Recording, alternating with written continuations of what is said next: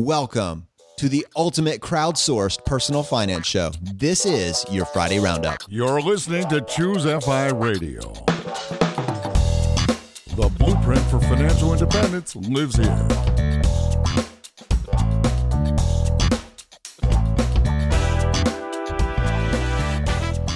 If you're looking to unlock the secrets to financial independence and early retirement, you're in the right place. Stay tuned and join a community of like-minded people who are getting off the hamster wheel and taking control of their lives in the pursuit of financial independence. Choose FI, your home for financial independence online.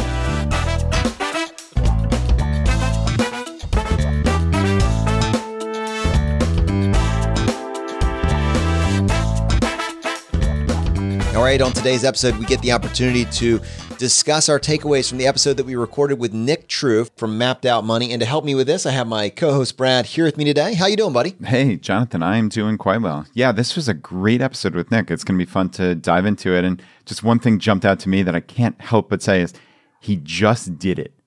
What a cool way to go through life. So yeah, we're going to talk at length. But yeah, what's going on in your world? Well, probably the biggest thing, man, is we recently recorded an episode with Pete Matthews from Meaningful Money. One thing that he embedded in that statement that really has just been sitting with me for the last couple of weeks is how he recently went to a financial planning conference where at that conference, they told the audience, which is a room full of financial planners, that they needed to start preparing to be able to talk to people about how to reach financial independence. In front of a room of financial planners. I love that. Yeah, I mean, it seems to me, and we've believed this for the last couple of years, but it's finally truly coming to fruition that personal finance is becoming FI. As you say, personal finance is pretty boring. It's usually listicles of what are the top 7 things you could do today to save $2.50. Whereas FI is a framework on life. That's what people are looking for. Yeah, and I think this is really, I wanted to spend a few minutes talking about this. One, the why of this, and two, what it practically means for our community that this is actually out there. So I have like kind of 3 or 4 kind of talking points in mind for this. And the first thing I wanted to start with is what you just talked about, how FI is more than personal finance. Personal finance, I'm not saying you're wrong. I would never call anything a listicle. I'd never do that. No. I've never used that word in my entire life until now, but I'm channeling my inner Jonathan. Can we get an Urban Dictionary definition on this? I think there's 2 aspects to that. One is that FI creates a framework, as you said. It's something that you feel like instead of just playing defense to protect this long-term future self, like 65 and beyond, like I think all of us, when we're having a personal finance conversation, says, yeah, I'll be there eventually, but 1, will it really matter?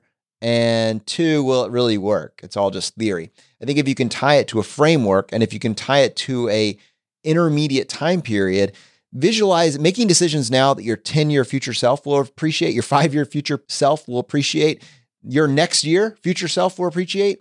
I think it allows you to suddenly be engaged in the conversation. And especially if you can see, and we have this ability to demonstrate how your peer group, everyone around you is hopefully increasingly doing this, that FOMO kind of sweep comes into place. And you're like, well, I don't want to be left behind. I see it. I've got the FI bug. I want to do this. I don't want to not do this. So that's 1. 2, for financial planners, increasingly, there are benefits. Obviously, if they can speak to people that are on the path to financial independence, that's super helpful. But I think you're going to see tertiary benefits for everyone else as well. If right now financial planners have trouble convincing people to save 4%, and suddenly out there, this anchoring point is 50%, you're going to now be able to start moving that up and to start talking about reasonable savings goals being 10, 15, 20, 25. And your clients, all of their financial pictures are going to become so much better. It gives you a way to communicate something that maybe historically has just felt like boring academia and give them the tools to immediately see a benefit in their life. That's a really interesting thought that I've never thought of. So financial planners, obviously, we don't love the assets under management percentage that people are paying, but the reality is people are paying that and they're looking for advice. Financial planners are going to do well if their clients are saving 20, 40, 60% of their income as opposed to 1, 2, 5. So that's actually a funny rethink on something that, while in our perfect world, Jonathan, obviously, we would love for people to not pay assets under management. But when you look at an industry, how are they going to succeed? They're going to succeed if their clients are saving 50%. So that's a really funny way to look at it, but it's so true. But it's not all going to be positive for the financial planning industry. This level of exposure that's going to come along with this, as you just pointed, we're not a huge fan of assets under management, especially the incredibly exorbitant ones. There is a reason that the financial planning industry generally feels like they're on the defensive and has a black eye right now, because there are so many sharks in the water. I mean, we have had conversations with financial planners saying the state of our own industry in many cases is very discouraging, knowing who you can talk to, someone that's actually acting with a sole fiduciary responsibility. And then it seems like currently even legislation seems to be pushing back against that to kind of remove that requirement. So what I wanted to get across with this is that in a good way, depending on your perspective, it is going to be more difficult to charge incredibly high, exorbitant assets under management fees that do not compete with the market. That's one. Your clients are going to be more aware of what these fees are actually costing them. The other point that's tied to that is if you are selling high commission products that really are not in your client's best interest, if your structure charges massive front loads on these fees and then forces churn in order to generate additional income, and then on top of that has assets under management fee attached to that as well, as this grows, it's going to be increasingly difficult to justify that. Yeah. The jig is up, right? It's a pretty succinct way of saying it. Yeah, you're right. They're not going to be able to get away with this nonsense anymore because people are educated. And this is not to say that financial planners don't provide value. They certainly do.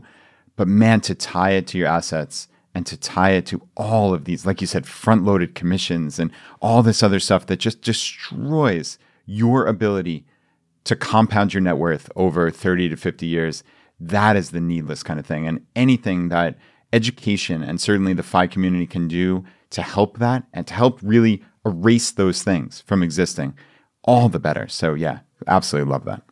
And actually, Brad, what's interesting about that, I was just thinking in terms of the industry financial planning, the longer we are doing what we are doing, the more aware we become of just these models. How does this actually work? And I'm thinking about my teenage self, and I'm curious for you.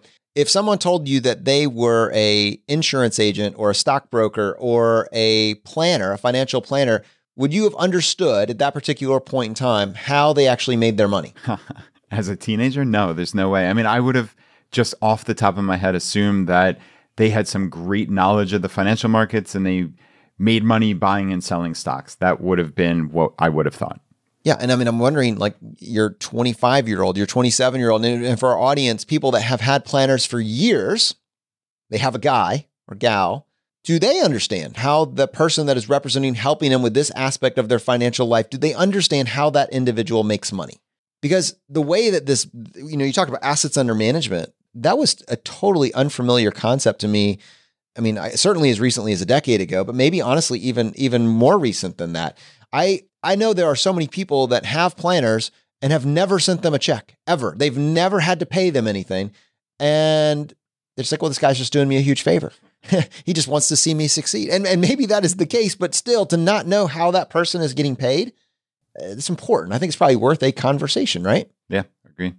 So if there are two basic ways that it happens, like at its most simple level, when you have a planner, there's two models that I see, and then there's a hybrid of the two. Some planners get paid for what's called assets under management. You have a certain amount of investments with them, and then because they hold that and they manage that money for you, they make a percentage off the top. That percentage may be as low as 0.5%, 0.25%, and can go as high. Well, I would say it goes high in the United States as 2 or 3%. In certain parts of the world, I've heard that it goes as high as 7%. Oh my so goodness. yeah, it goes to outright blatant crime. But if you think about that in the context of the fees matter, which I believe, Brad, that was episode 3 of our podcast, and it's been hit almost ad nauseum, episode 19 that we did with JL Collins. The market has to outperform those fees in order to justify it. And your advisor that's working with you just says, well, I don't charge you anything up front. I just make money when you make money. And I just charge you a 2% assets under management fee. To understand what that means, well, it's just 2%. That means that I'm keeping 98%, but it's 2% every single year. It's 2% regardless of the market goes up or down. And that 2%, if all things being equal, you were to make an extra 2% on your money, Brad, that can take off probably close to 25% of your portfolio by the time that you've reached the end of that investing timeline. I think it's worth coming back and illustrating how important it is to understand how fees work and what it's actually costing you. Just so if you are going to go into a situation where you have an assets under management situation, you're going in eyes wide open. Yeah, agreed. And I just very quickly mocked up 2 scenarios here on a compound interest calculator online. And basically what I set up here was it's a 40-year investing timeline, which is a number that we kind of use generally because we want to foster that long-term mindset. This is not about 3 years or 5 years. It's about 30, 40, 50 years. So I set up 40 years. At the beginning, you're starting with $100,000. And I'm saying that you're going to save roughly $10,000 annually. Okay. That's a fairly reasonable number for someone in the FI community. So I split that up monthly. And I said in my first scenario, we're expecting an 8% annual return. All right. That's just a rough number that we use based on historical averages, but it is just a guess, obviously, but that is the number we use. So that person at the end of 40 years is going to have nearly $5 million. Okay. So this is no fees, no assets under management, nothing. They're going to have $4.97 million. All right. Now, if we just assume, and Jonathan, you use that 2% example. So I lowered the annual return from 8% to 6%. Everything else stays the same. It's a 40-year investing timeline, $100K and $10,000 per year, but invested monthly, of course. They are going to have at the end of that 40 years, $2.67 million. Wow. So it's almost half that you lose over 40 years. I think it's 53% is what you have. So you lose 46+% of your total net worth after 40 years with that seemingly innocuous, oh, it's only 2%. It makes a huge difference. That illustrates the power of how much small differences in this return actually matters, especially when compounded over decades. Time matters and fees matter. So that is as stark an example as you can get. And those are real numbers, right? Yeah, absolutely. Absolutely. And so if you hear the counterpoint to that, well, if you're working with me, I'm going to make you far in excess of whatever you would get if you were just trying to keep up with the market. That would be the one, I'm just, as you work through kind of the logic of this. And so, one, questionable. There's been many bets that have been run, the most famously with Warren Buffett versus the hedge fund managers, where Warren Buffett says, I'm going to just bank on what the index does. And the best of the best hedge fund managers just failed miserably to even come close to competing with this market, over a period of time with fees included. That was a big part of this. So that's one. Do you think your person is going to be the one that is able to outperform the index? And then in order to do that, what decisions do you think that they are going to make? So for instance, are they going to be moving in and out of the market, generating additional taxable events? What decisions are your individual going to have to make to show off their brilliance and do stuff that isn't in the market? And then the final piece of this that I think, and it's valid, is that, well, by having a planner, there's someone that can talk you off the ledge when the market drops by 20%, when the market has, and as a reasonable advice, I do wonder if you're preparing this mindset ahead of time, if that is something that is worth $20,000, $30,000, $40,000 a year. For instance, Brad, how much does my advisor make? Well, if you have $10,000 invested with that advisor, they accept that small of an amount to be an assets under management advisor for you, and they make 2% of that. How much are they making? $200. All right. So $200 a year, and they're working with you. But most advisors that use an assets under management involved have a minimum amount that you need to have invested with them because their model is based on assets under management. So Brad, that same individual has $2 million worth of assets and they charge 2% assets under management.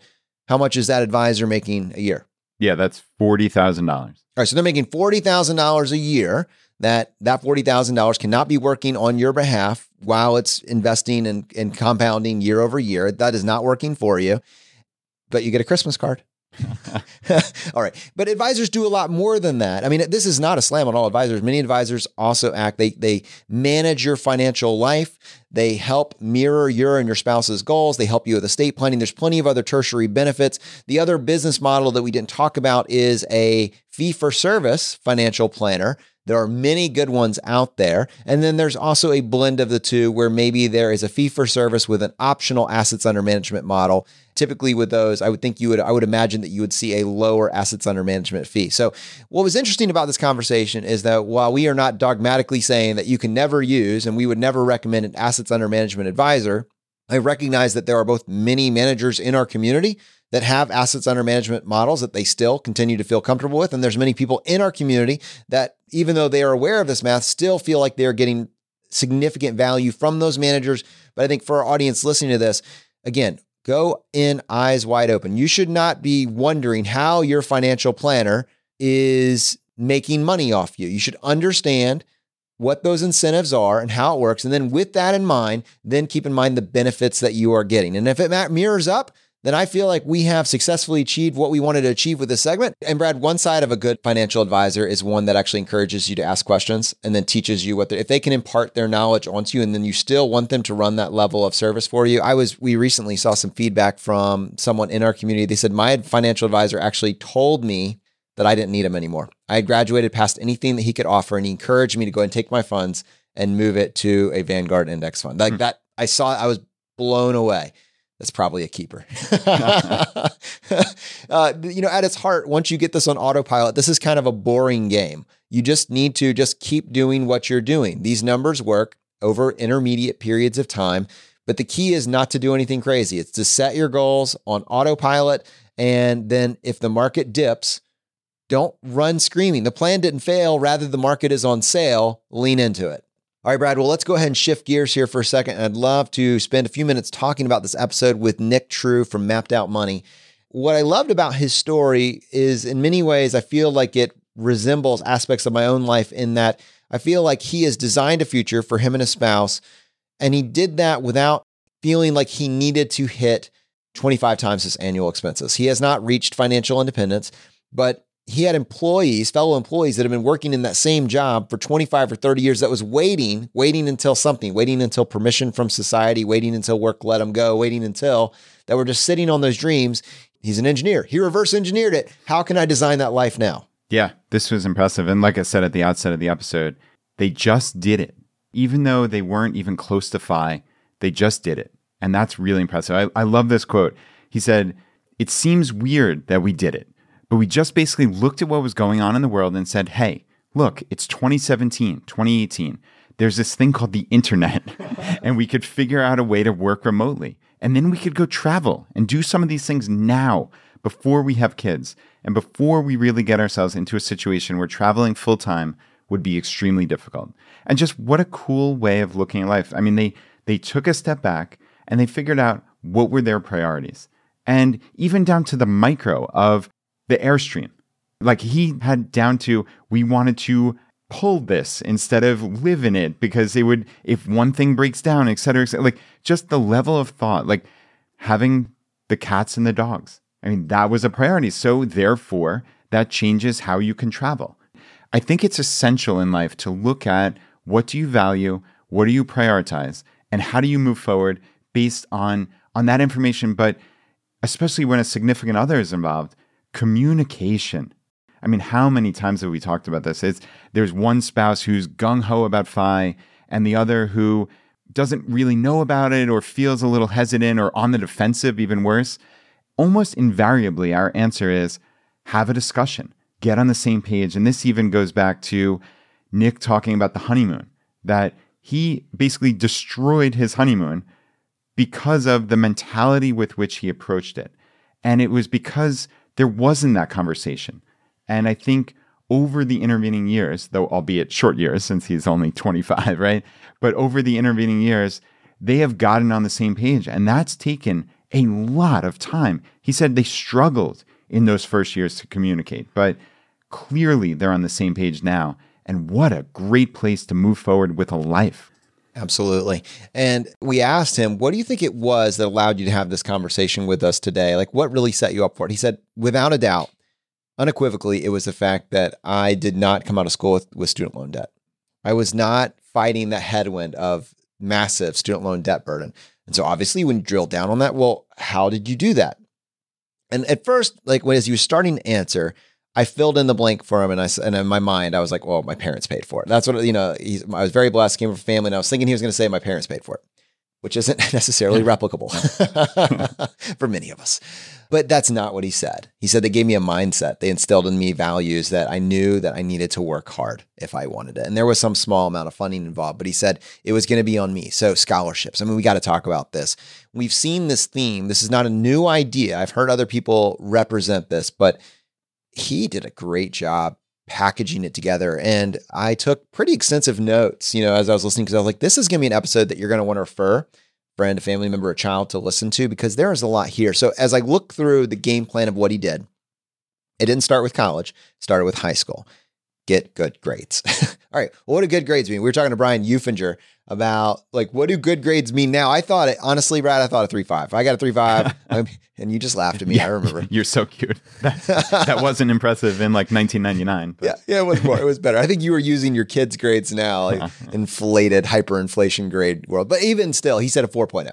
He had a 4.0 GPA. I would imagine a 3.8, 3.9 is probably kind of in that same place, but he worked his tail off and he got a very high GPA. Okay, great. From there, step 2. He looked for a low-cost in-state school. Now, this is some that we've heard about, and Brian references as well. And you did this also to a varying degree, although your economics didn't work out quite as well as Nick's.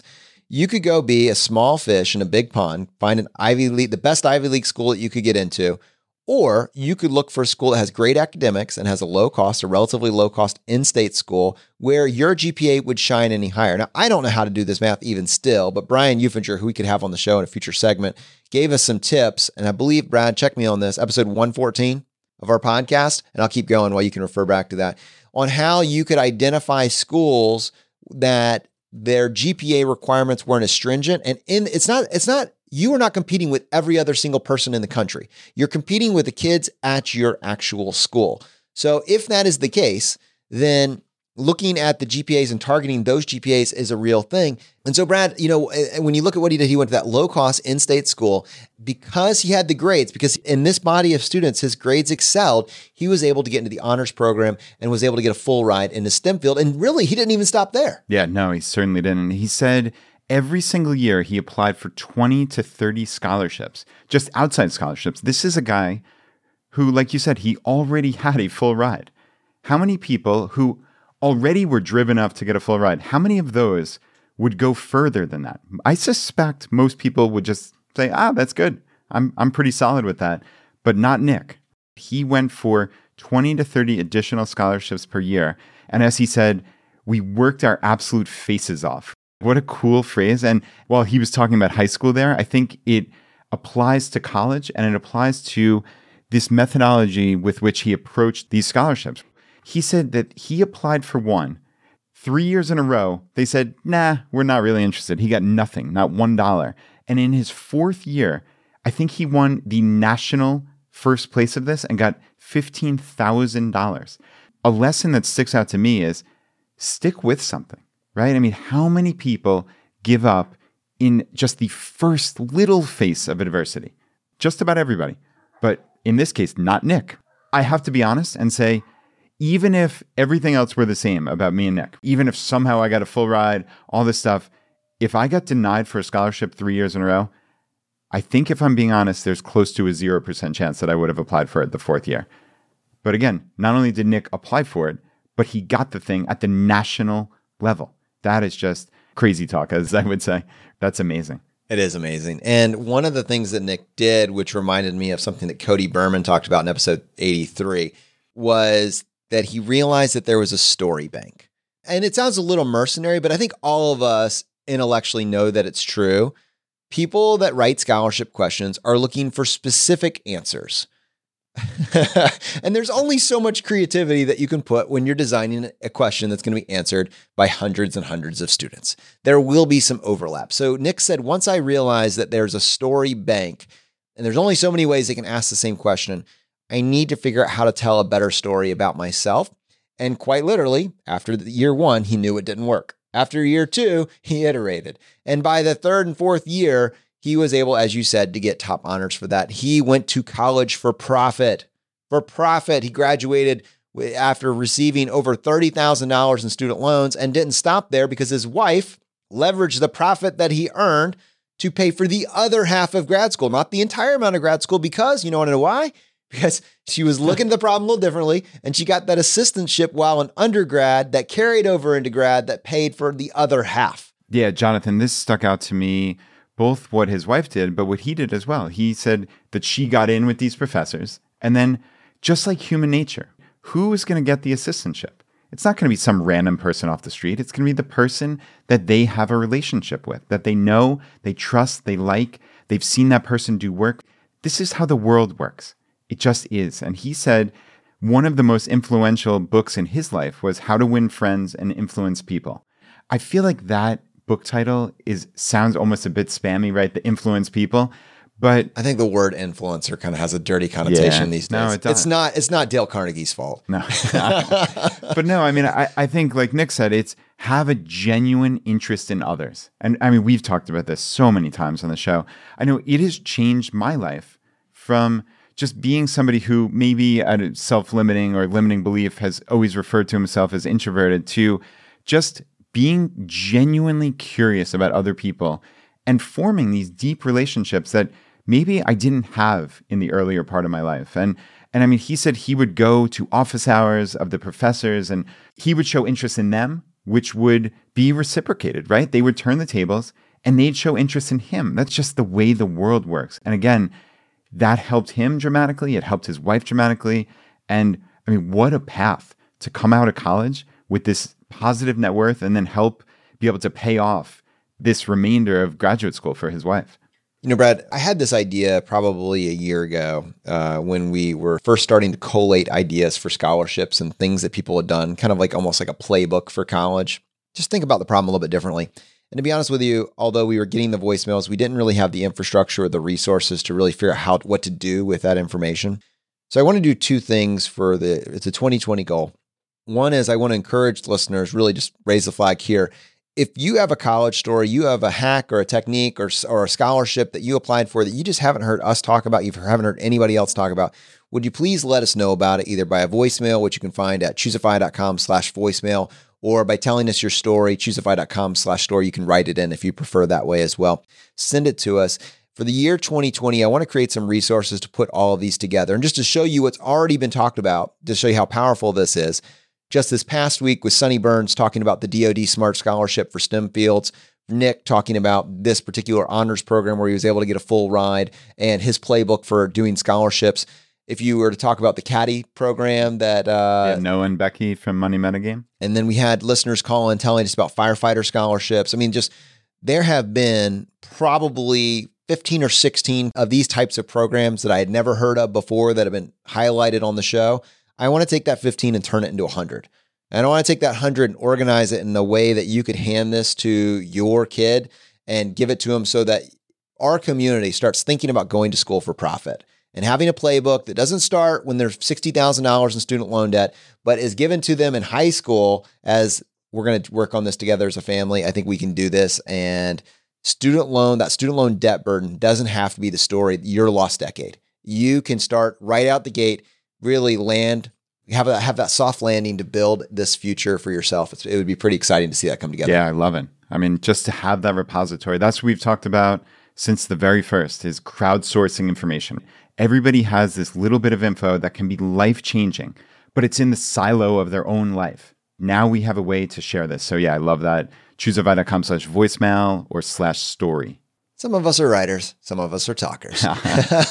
Pick your own adventure here. It's totally fine. Actually, I have a pretty cool announcement here. As you guys know, earlier this year, we welcomed Zach to the show, and he was taking on the role of showrunner, really helping us figure out what this could actually be, just because the sheer amount of information that we were being presented with was just overwhelming. How do we find guests that have an interesting story, have something to add back to the community? With over 200,000 comments a month in the Facebook group and emails and voicemails, how do we sift through that and really find a way to give as much value back to the audience for this show as possible? And he really helped us create a pretty awesome playbook for that. But Zach is actually going to be helping us now with video production. Him and Andrew are taking on video production for ChooseFI. And we are now rolling out a ChooseFI video podcast, which will have a video version of the show twice a week on Mondays and Fridays. If you're interested in that and you didn't know we had it, it's on YouTube currently, and you can find it at choosefi.tv. By the way, while you're there, please take a second and subscribe. We would love for you to join us and be a part of that. I mean, it's really a cool way that we'll be able to add additional details and flavor to the podcast when we're able to run these case studies like Brad did earlier in the show. We'll be able to have that and show you guys the math that we're operating with. When we talk about a resource or an article, we'll be able to add that so you guys have that information right there in front of you. The plan is just to make it a more comprehensive experience so that you really can see you can interact with the same content that we are interacting with. But that departure from showrunner to video has left a void in our lives. A gaping hole. Gaping hole. Dramatic much, Brad? But we have actually been working with MK also for the past year. And MK, who we actually interviewed in episode 85, and the title of the episode was From Passion to Profit. We talked about her own path to financial independence for her and her husband, Jason, and specifically how she got into self-publishing and how she published, I believe at that time, 3 books. Her 3rd book was being released. She has effectively reached financial independence, and she left working for corporate America. And we asked her, hope you enjoyed that 2 weeks of retirement. Would you like to come work with us here at Choose FI? And I am so excited that she said yes. And I have a whole bunch of announcements around that. But before I do so, let me go ahead and welcome MK to the podcast. Hey guys, happy to be here. So MK is going to be joining us and taking on the role of our head of Choose FI Publishing. And I guess I would like to kind of roll this out, but we made a very intentional decision to self-publish our book, Choose FI, Your Blueprint to Financial Independence. MK, I'm just curious, what your perspective as someone that has been self-publishing their own books for the past 3 years, where do you think that Choose FI Publishing can fit into this, and what do you think it can be? So I was really excited about the concept for Choose FI Publishing, and I think this is going to be huge for the community to be able to highlight not only the stories in a leisure reading novel, but instructional workbooks, books that can help people really get to the nitty-gritty of how to help on their financial journey. So whether they're looking for inspiration or mindset or stories that they can look up to or actual technical knowledge, I think we can really help so many people that are currently in the community, and that people who 3 years, 5 years, 10 years from now are looking for this information, they'll be able to find it. And I think that's going to be really great to be able to continue to help people. So Jonathan just mentioned you as our head of publishing, but also is alluding to you being the showrunner as well. So this is really an end to a very short retirement, huh? Absolutely. Why be at rest when you could be super busy? All right. Well, for context there, the showrunner role in my mind ties you to the heartbeat of this community. I mean, you are someone that is looking at everything that is coming on our radar and figuring out how to organize that and put it back into the show in some capacity so it can serve others that are listening afterwards. It's a massive, massive role and responsibility. And frankly, I don't even think we truly understand what it is, what it will be yet, but I'm so excited about how the energy with which you've taken this on. And I think today, we'll have a full-on episode talking about Choose FI Publishing in the future. But I didn't want to leave that out. But I think for today, what I want to do with the remainder of this episode is really just kind of give you the floor and let you highlight feedback, comments, and questions from the community. You ready for this? Absolutely. All right. What do you got for us first? Okay, well, first up, going back to the discussion that you were just having about the scholarships and ways to hack college, save on college, avoid student debt, we had a really great voicemail come in from Liz, and she shared 3 really great tips to really help lower that college cost burden. And so she talks about dual enrollment, CLEP testing, and even being a 5th-year senior, which sounded a little interesting. So definitely want to give this one a listen. Hi, Brad and Jonathan. My name is Liz, and I've been listening to the podcast since October, and I've really loved it. This year, my husband and I are working on achieving a 50% savings rate. But I was leaving a voicemail because I listened to your episode on Monday with Angela from Tread Lightly and found the portion about college hacking really interesting. My family over the years has learned a lot when it comes to college hacking. I'm the oldest of 7 kids, and my mom has optimized this process for our family. So I just wanted to give 3 quick hacks that my family has utilized over the years, and my mom is still utilizing with some of my younger siblings. So we were homeschooled, and the first hack that my mom utilized was dual enrollment. And that's where you're a high school student and you take classes at a local college. or a university, and those classes count for both high school and college credit. Now, it's a little bit easier when you're a homeschooled student. However, I definitely had friends in the public school system growing up who also dual enrolled as well. So I know it's possible. But the beauty of this is you get a head start on college, number one. Number two, it's cheaper. The university that I went to, their price per credit hour for high school students was a third of the price than if you were a traditional college student. And then third, if you live in a state that has the lottery scholarship, you can utilize those funds. So it's a great way to get a head start on college. The second hack that my mom is utilizing now with my siblings that I didn't get to take advantage of, but my siblings are now, is doing a 5th year senior. So that's where you stay in high school an extra year. But during that year, my mom is having my siblings do all college classes. So they're doing college classes that are a third of the price per credit hour that the lottery scholarship is paying a good portion of. And they are going to enter into college and really only need 2 to 2.5 years left of classes when they graduate high school. And they're doing it at just a fraction of the cost. I know that homeschooling is becoming more popular among the FI community because of the flexibility that it offers. So even if you want to go live in Ecuador so your kids can learn Spanish for 6 months, your high school student can actually take dual enrollment classes through a university or community college and do it online, which is just fantastic. And then the third college hack that my family has utilized that I was able to take advantage of is CLEP testing, CLEP. And that's where you just study on your own and you take a test and you get college credit. And I don't even remember how much the test is. It might be like $75 or $100, but it's so much cheaper than paying for the college class. And it's just a fraction of the time. I wish I had done it more in college, but I know that I was able to CLEP out of a math class as well as a science class. So because of my dual enrollment in high school and these CLEP tests, I was able to get through college in 3 years instead of 4. There were other things I did along the way, but those are the 3 biggest things that have made an impact in my family's life in keeping the cost of college down. And I just wanted to share it with the community. Thanks. Okay, MK, we need more of those types of voicemails. I'll get right on it. That's awesome. Oh man, Brad, there was so much there, right? I think, again, if we were going to be able to put together a playbook for just honestly, this is just as a free resource. I mean, this is just for people in the community, a playbook of these types of information. You're asking, what can I do while I am still in high school before I get to college? What can I do depending on we talked about how Nick crushed the scholarships. This had nothing to do with scholarships. This has to do with readily available programs that are out there if you know what questions to ask. And I'll actually be honest with you. My first thought was, does my local school, does my local area here in Richmond, Virginia, do they have programs like dual enrollment, like whatever? But at the heart of what she said was, this is a location independent play. I mean, if you're homeschooled, you can be anywhere, right? And she was saying how homeschooling is growing in popularity, even in the financial independence community, because people that have got location independence for themselves then quickly realize that they are tethered to the academic school year. And I know in our case, Ed, who we've mentioned many times, him and his family, they are huge proponents of homeschooling, and they did that in large part as a lifestyle play that would allow them to have the flexibility that they really wanted.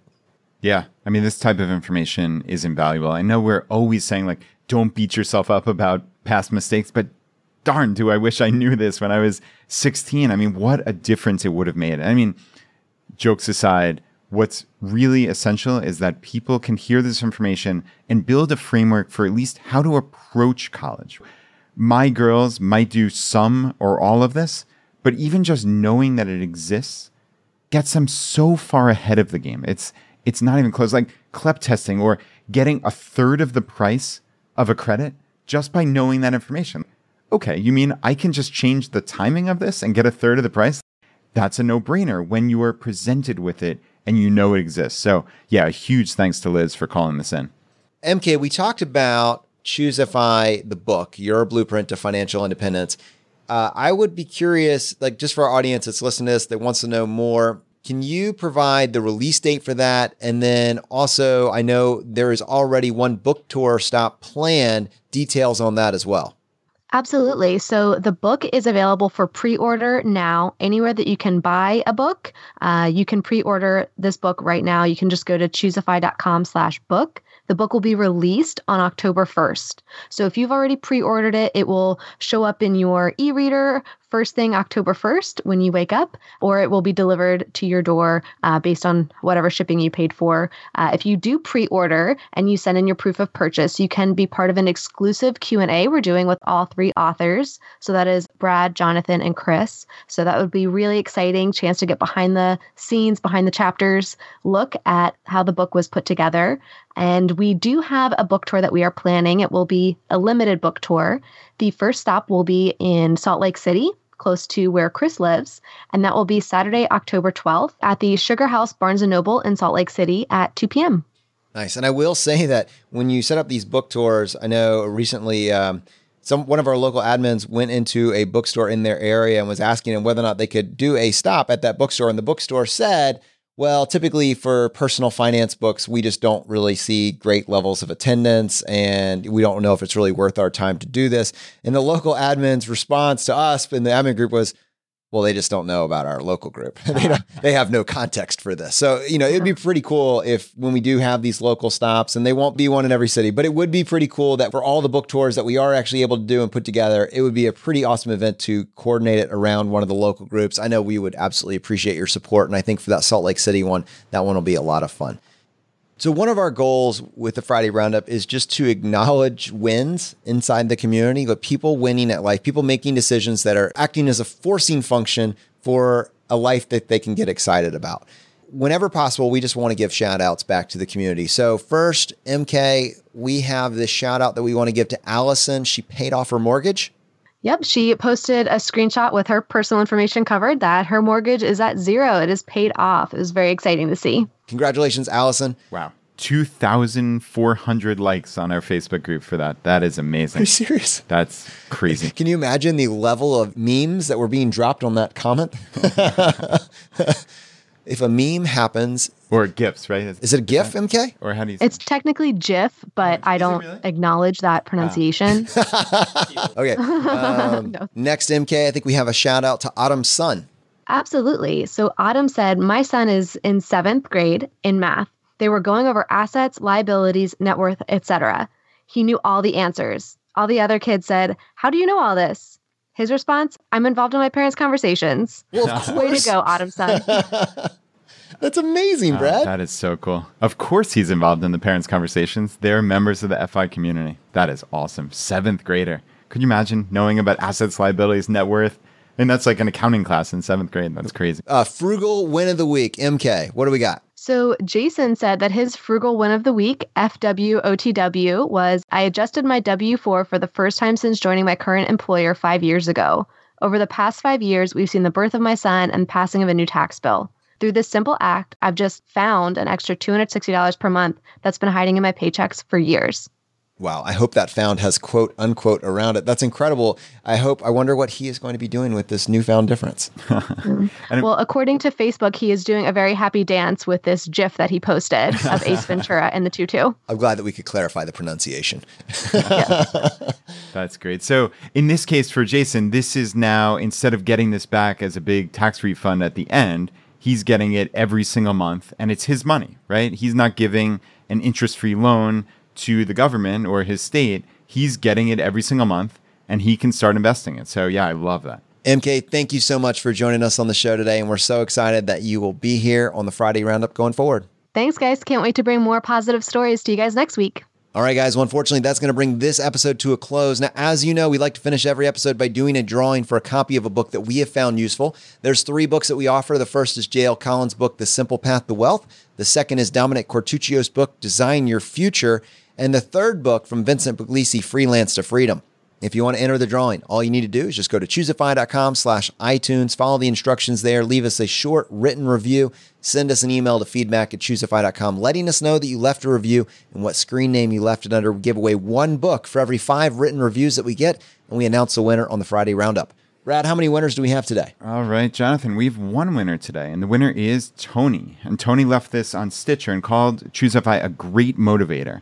I started listening about a month ago. I've listened to 40 or so episodes. great content and love the way Brad and Jonathan approach interviewing their guests. Not being the most disciplined person, I love hearing the hacks they discuss and the motivation it provides me. I also have my high school kids listen to some of the relevant material as well. Thanks. All right, my friends, the fire is spreading. We'll see you next time as we continue to go down the road less traveled. You've been listening to Choose FI Radio Podcast, where we help middle-class America build wealth, one life hack at a time.